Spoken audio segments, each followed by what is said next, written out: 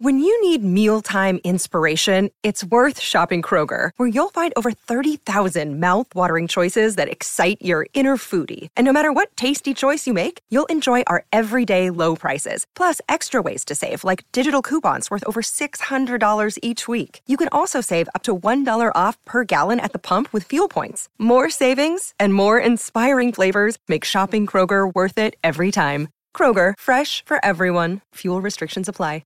Another day is here, and you're ready for it. What to wear? Check. Breakfast, lunch, and dinner? Check. Planning for what's next and how to save for it? That's where Bank of America can help. For your financial to-dos, Bank of America has experts ready to help get you closer to your goals.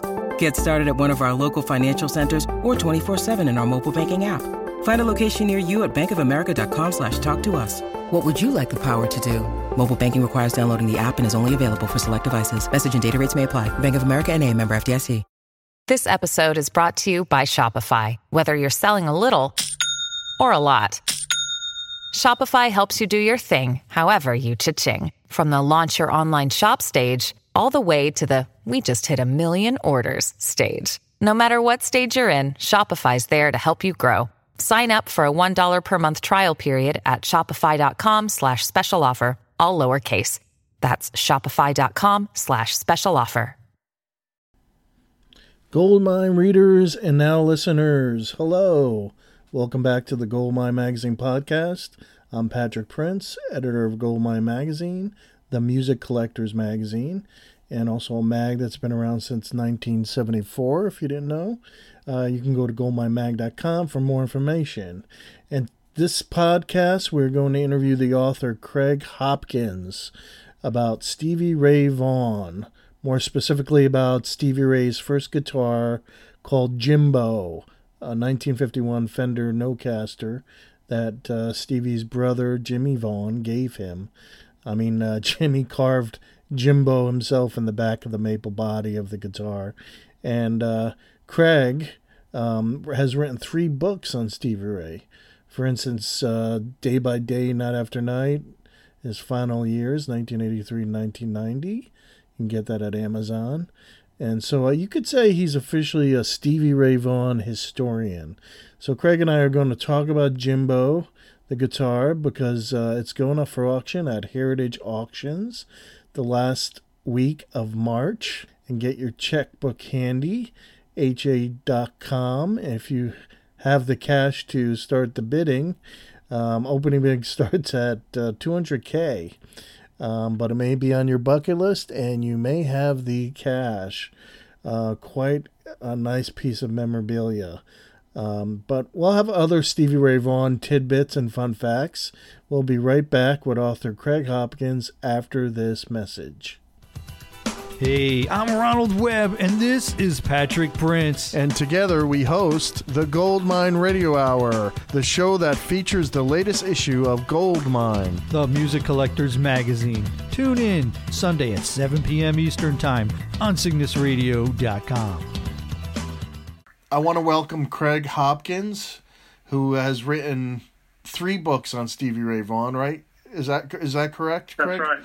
And that's right. They each kind of built on each other. Why have you given such a lot of time to this particular guitarist? I developed a particular interest in Stevie. I'd seen him play several times here in Texas, and at the time that I first saw him in 1984, I wasn't really a fan of that style of music yet.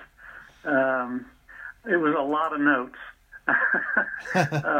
But I went with some friends and saw him in 84 and was just, as a guitar player myself, I was just amazed at his technical prowess. Right. And so I ended up wandering down, to stand in front of the stage where I could see his fingers, and was just captivated by his ability.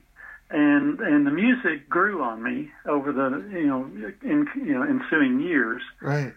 And then when he passed away, I started reading what little information the newspapers and magazines were publishing about his life, and just kind of got interested in his life story. It was very interesting, but there wasn't really there weren't any books yet about Stevie, and no real comprehensive source of information.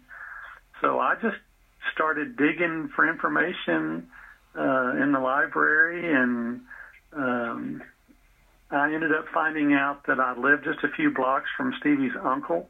Wow. And we became good friends.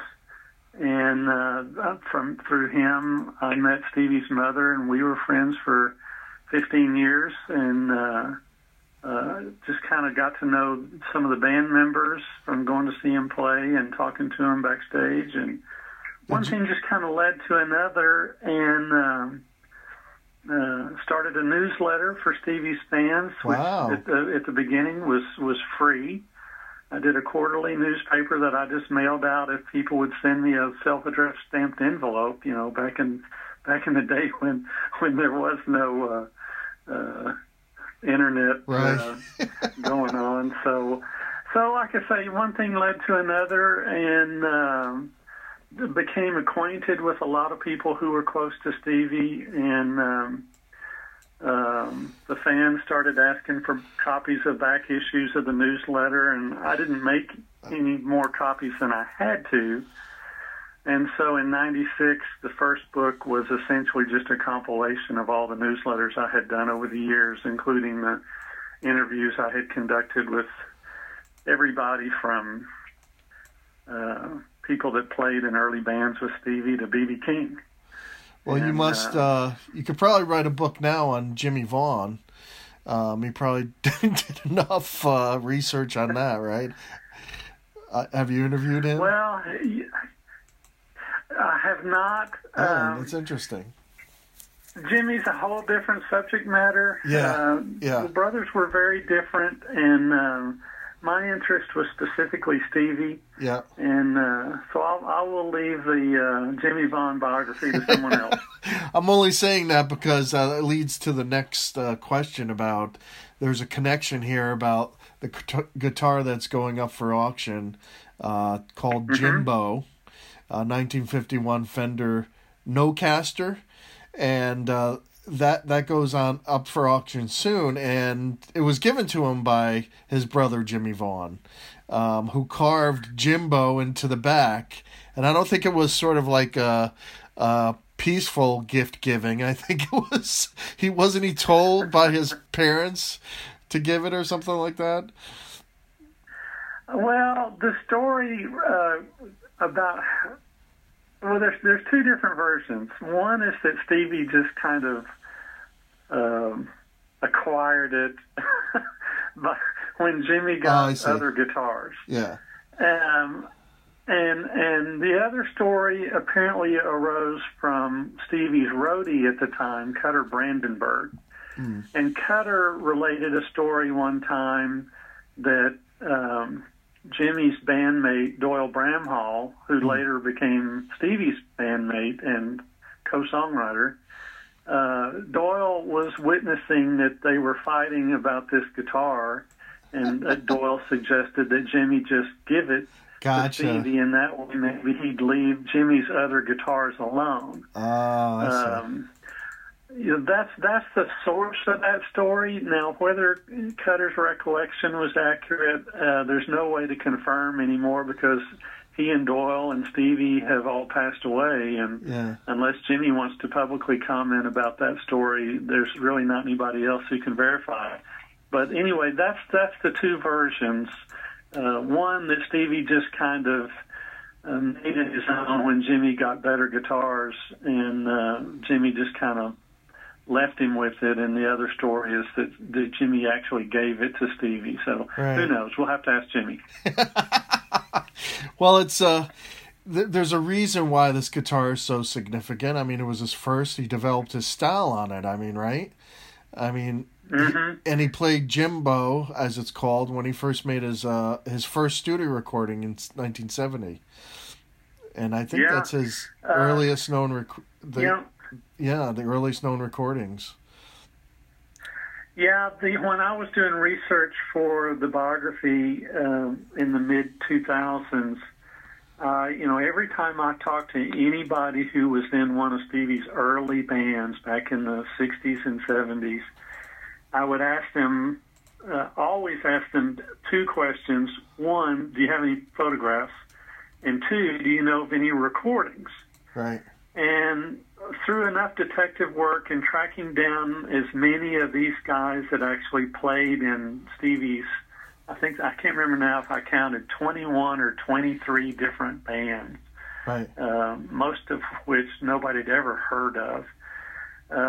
Anyway, I tracked down a fellow in Fort Worth who had followed the band around a little bit when he was a teenager, and his dad had a reel-to-reel tape recorder that he would take into clubs, and he actually still had old reel-to-reel recordings of Stevie's band in 1970.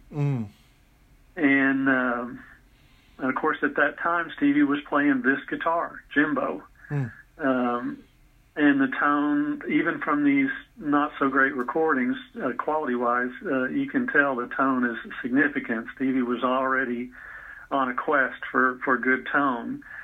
And I also managed to track down the gentleman who was present during Stevie's very first studio recordings. It was a place here in Dallas that basically recorded jingles for the radio. But there was a promoter who had this idea that he was going to record Dallas high school bands as a competition to find the next, what was the name of the outfit out of Fort Worth that has hit it big? Blood Rock, I think, was the name of the band. Anyway, they were looking for the next North Texas band that was going to be a hit. And this is how the promoter decided he would do it, is he would just ask for each high school in Dallas to send a band. And they would each get a song or two on this recording. So I found this place, and the gentleman who was the engineer was still living in North Dallas, and he still had the master of those recordings. And again, it's Jimbo that Stevie's playing on these very first studio recordings. It's funny because I've heard, you mentioned tone, I've heard from other guitarists that Stevie Ray used some thickest strings available for his guitar. I don't know if that was the same for Jimbo. And this had a significant role in how he developed his style. Is that true? Yeah, it is true. Now, I can't trace it all the way back to Jimbo. It's possible. Because some of the guys that I interviewed who played with him back in those days talked about Stevie's heavy strings. Yeah. So yeah, it definitely started very, very early that he liked heavy gauge strings. And I have very little doubt, although I can't confirm it absolutely, that would apply to the Jimbo guitar as well. Well, what is amazing is that that he let this guitar go. Of course, he tried to get it back. He traded it to a North Texas music teacher, I believe. And I mean, this guitar was so special to him. I mean, it was his first. He slept with the guitar. Why did he trade it? Just wasn't thinking. The guy's name is Jeff Appold, and I found him when I was, again, doing research for this book. And I talked to him, and he mentioned, in fact, let me just read exactly what he told me. Okay. He says, I had an Epiphone with the small humbuckers, and it looked exactly like a Gibson 335. I bought it in 69 or 70 for $200. Let's see, and then he goes on and he says, a friend of his was a pretty good bass player and was a nephew of a lounge piano player, Pee Wee Lynn. Lynn came over and said, I've got this kid I'm playing with, and you just can't believe how good he is. It's Jimmy Vaughn's brother. Yeah. And he says, this was about 1971, and Stevie comes over and he picks up this 12-string guitar, not the one he traded for, but a 12-string guitar, and he starts bending the strings on it like they're Ernie Ball 9s. And he said, how can you do that? And Stevie said, well, I got these hands, and he held his hand out, showing the muscle between his thumb and his index finger. Right. And it was like this huge muscle. He says, my brother and I have arms like Popeye. Anyway, he says he picked up the red Epiphone and said, I'd really like to have this. And the next time he came over with this, he called it a Telecaster, which we now believe is actually a Nocaster, the Jimbo guitar. Right. And he said he'd taken the finish off in high school shop. And he'd routed out the cavity for humbuckers.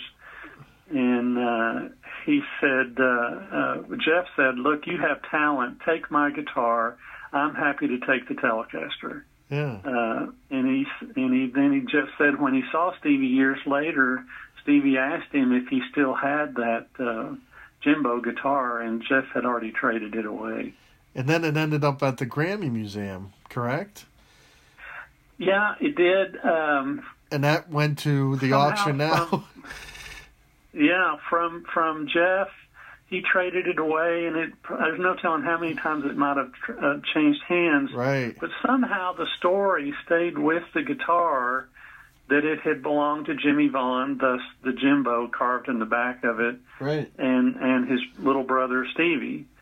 And it ended up in a Dallas recording studio, basically just kind of a guitar in the closet that anybody could pull out and play if they wanted. Right. And then a session musician at the studio negotiated to take the guitar for money owed when the studio closed down. Huh. And that musician, a blues guitar player, later sold it to the consignor for the auction that's coming up. It's kind of sad that he was looking for this guitar, too, and didn't get to find it. Yeah, he told an interviewer in '89 that he would love to find that guitar, and he'd pay a lot of money for it if somebody could come up with it. But at that time, the story never got connected to whomever owned the guitar at that time. So, with all this sentimental value to it, what do you think the estimated monetary value is of it? They have I think the auction house has got it, pretty close to correct. I mean, they're going to start the bidding at $200,000 and expect it to go to $400,000. I've been telling the consignor for 10 years that the guitar's worth $400,000 based on the fact that the only other significant guitar of Stevie's that has ever been publicly sold at auction went for $623,000. Yeah. And that was the guitar they called Lenny. Yeah. And but Jimbo is, I think, more historically important than that guitar because, like we were talking earlier, it's the guitar he started with. It's what he played relentlessly as he learned his craft, started on the road, and started playing gigs and appearing in studios. That's the guitar he was using, and at the time, it was his only guitar. It's not like it was just one of many. It was Stevie's only guitar at that time. And not only that, but if somebody... In the end, I mean, he regretted that he gave it away and was searching for it. That has a lot to do with the heavy part of the story too. Yeah, absolutely. And if as far as the value goes, if there's somebody out there who's has the wherewithal to buy a Stevie Ray Vaughan guitar, one that is fully documented. Jimmy Vaughn has seen it. Jimmy asked that it be included in the museum exhibits with his own things of Stevie's that was touring the country. I mean, if somebody out there wants a genuine, important Stevie Ray Vaughan guitar, this is the only one. Yeah. The Lenny guitar was bought by the Guitar Center. They're not going to sell that anytime soon, and Jimmy has told me personally that he'll never sell any of Stevie's other guitars. I mean, he donated the Lenny guitar for charity for Eric Clapton's auction. So that was a special deal. That was a charity event, a charity auction. So if somebody wants one, they buy Jimbo or they go home. I could see, someone, a well-known guitarist buying it. I really can. Mm-hmm. But we'll see what happens. I don't know if they'll reveal who it is, or maybe they want their name to be private. But are you going to be there on site? Typically, that's the case. Yeah, it is typically the case. Are you going to be there on site for the auction, Heritage Auction? It's in Dallas. I will plan to be there. That's cool. We'll see what happens. Well, a lot of collectors read Goldmine, and this is an exciting piece. So, I hope it does well. I used to pour over Goldmine with a magnifying glass almost when I was heavily into collecting records. Goldmine, I just couldn't wait for it to come in the mail. It was the only way to get the records. I mean, since there was no internet, right? Right. Yeah. Well, thank you so much. And I look forward to seeing how the results are for this guitar, where it goes. Of course, they may not say, but it's a very interesting piece. And thank you for giving us background on it. Yeah, no problem. Thanks so much, Craig. Okay, thank you, Craig Hopkins. Thank you for coming on the Goldmine Magazine podcast. And thanks for talking about the Stevie Ray Vaughan guitar, Jimbo, that will be on auction later this March, courtesy of Heritage Auctions. You can go to ha.com and find out more information and what the bidding price will be. I'll leave it a surprise. We said it at the beginning, but it's worth it if you got the money. Okay, well, thank you, everyone. Goldmine Magazine, pick it up at Books A Million, Barnes & Noble, and also select record stores. And also you can go to goldminemag.com and get exclusive stories and also find out how to subscribe. We have a special now where you can download a free record guide with your subscription. Okay, thank you, everyone. This is Pat Prince signing off. Until next time, peace.